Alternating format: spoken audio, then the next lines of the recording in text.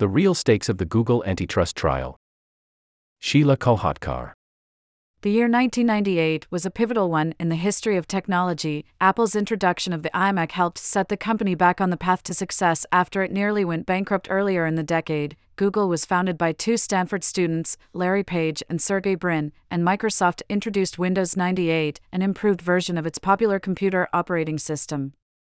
That May, Microsoft also became the target of a historic antitrust lawsuit lodged by the Department of Justice and 20 states, accusing it of anti-competitive behavior in two domains, attempting to maintain its monopoly in computer operating systems and trying to monopolize a new market, that of Internet browsers.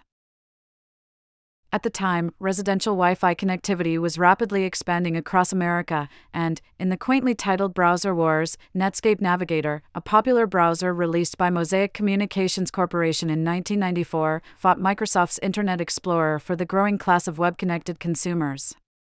Microsoft, the DOJ alleged, had attempted to crush Netscape by making deals with Internet service providers that prioritized Explorer access at Netscape users' expense.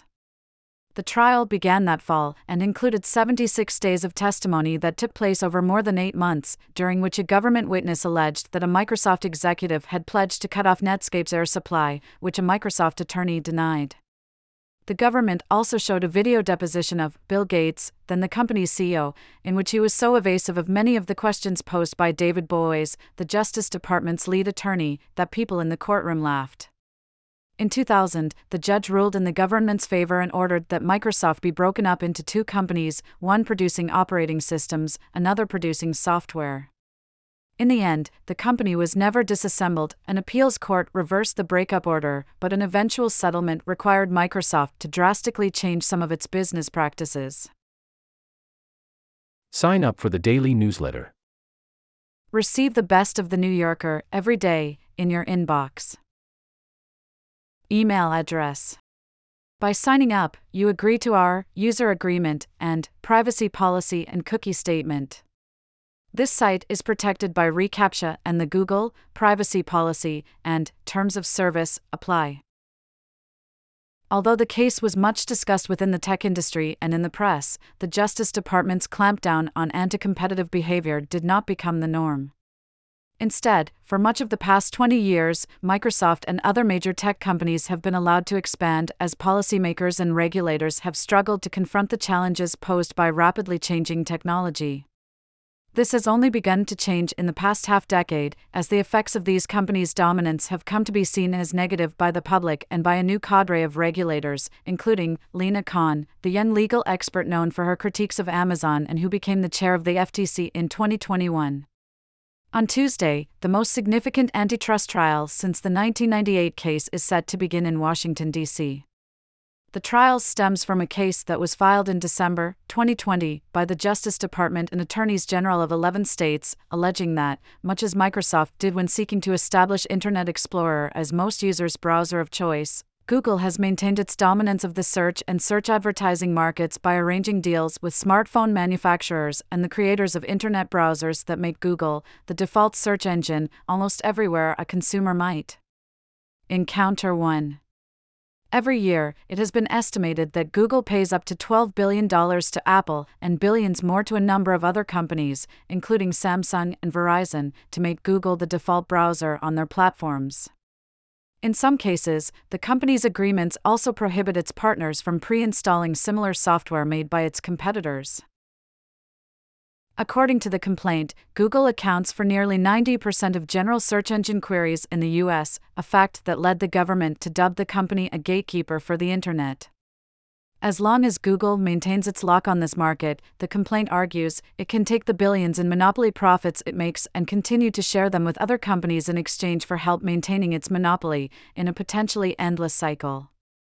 According to the government, Google's current annual revenue is more than $160 billion, the majority of which is derived from search and search ads.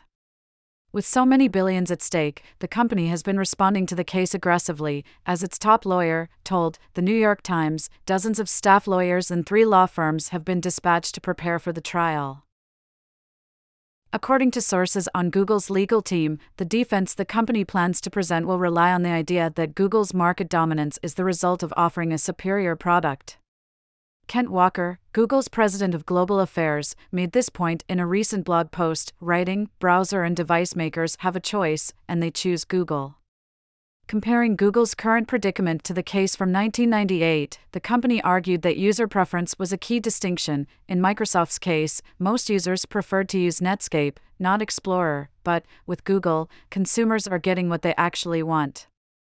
The company also plans to argue that it's relatively easy to download another search engine, such as Bing or DuckDuckGo, if one doesn't want to use Google, which many phones and computers use by default. Video from The New Yorker. There are signs that Google faces a steep battle. For years, antitrust watchdogs considered trying to restrain the company's growth, but failed, standing by as it bought out other tech companies, such as YouTube, which it acquired in 2006, and expanded into new businesses, including map applications, email, mobile phones, and self-driving cars. This era has come to an end. By some estimates, Google is now the most investigated company in the world, with 3 antitrust suits launched against it in 2020 alone. One is the case initiated by the Justice Department that is going to trial this week. Another was filed by 38 attorneys general, which alleged similar complaints, as well as additional allegations about Google making it hard for users to find more specialized search engines, such as Yelp, which lists restaurants and other businesses, and Expedia, which lists hotels and flights. This case was later combined with the DOJ case. Many elements of it were dismissed in early August. A third case, filed by 10 attorneys general, accused the company of using anti-competitive behavior in order to become the dominant company in the online advertising market, allegedly employing some of the same kinds of strategies described in the search engine case. This January, the Justice Department joined with 8 other states to file a case over similar issues. Google has also faced multiple antitrust probes in Europe, where it has paid billions of dollars in fines. In 2020, the online news site The Markup reported that Google's parent company, Alphabet, had begun training its employees to mind their language. Alphabet gets sued a lot, one document read. Assume every document will become public. The company's discouraged words and phrases included market, barriers to entry, and get ahead of competitors. In 1999, in the midst of the Microsoft antitrust case, the free market economist Milton Friedman lamented the government's antitrust enforcement strategy in a policy report published by the Cato Institute. Initially, Friedman said he had been in favor of antitrust laws because they helped to maintain open, competitive markets.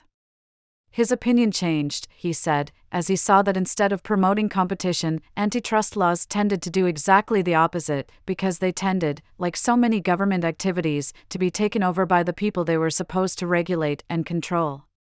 He went on to say that he believed antitrust laws did far more harm than good, and that, as a result of cases like the one brought against Microsoft by the Justice Department, the computer industry would face increasing regulation, which would stifle its growth.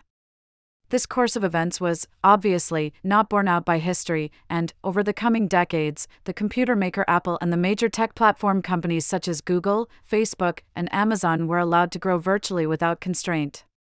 In a bit of strange irony, the Google case might be thought of as happening only because, as many antitrust experts agree, the Microsoft ruling helped create the more even playing field that made Google's explosive growth possible. The outcome of the Google trial similarly has implications that will go well beyond online advertising and search engines. In the past year, major tech companies and upstart competitors have been in a race to commercialize new AI technologies, which offer transformative possibilities in many domains, including search. In a newly released policy brief, Matt Stoller, the director of research at the American Economic Liberties Project, an anti-monopoly think tank, and his colleague Sahad Sharda argue that, if the judge in the case leaves Google intact, the company's continued dominance of the online search market could stymie companies creating new search products that integrate novel AI technologies, as these potential competitors conclude that it's too difficult to try to break into the search market. One example Stoller and Sharda point to is that of Neeva, a search engine founded in 2019. Neeva used AI to help users filter for more useful search results and to produce written summaries to answer specific questions. It also offered better privacy protections than Google. Its co-founder, Sridhar Ramaswamy, ran Google's advertising business until 2018 and co-founded Neeva after he had become disillusioned with the decline in quality of Google's search product, which increasingly showed users' results polluted with junky ads. Neeva relied on a subscription-based business model and was therefore ad-free. As The Verge reported, when users made the leap to Neeva, they became reliable converts, but attracting new users was difficult because it relied on motivating them to jump through the many hoops created by Google. Despite having received funding from some of Silicon Valley's most esteemed firms, Neeva failed to grow and announced its closure this spring. Since the generative AI boom that has followed ChatGPT's public release last November, Google has largely been seen as lagging behind in incorporating AI technology into its search product. Nevertheless, the share of the search engine market held by Microsoft's GPT-4-powered Bing, which, like Neeva, produces results that are enriched by generative AI, has barely increased since it was introduced this spring to great fanfare. The ruling in the Google case could have a momentous effect, not just in shaping the way that these new technologies will be deployed and commercialized, but also in giving Google's competitors, new and old, a chance to command a larger share of the market. As Stoller told me, if the court rules against Google, then instead of Google being the one to deploy AI because it's in its interest to do so, you'll see lots of rivals trying to get into the search market using other AI models. Some of them will work and some won't, and the world will look different. Diamond suit.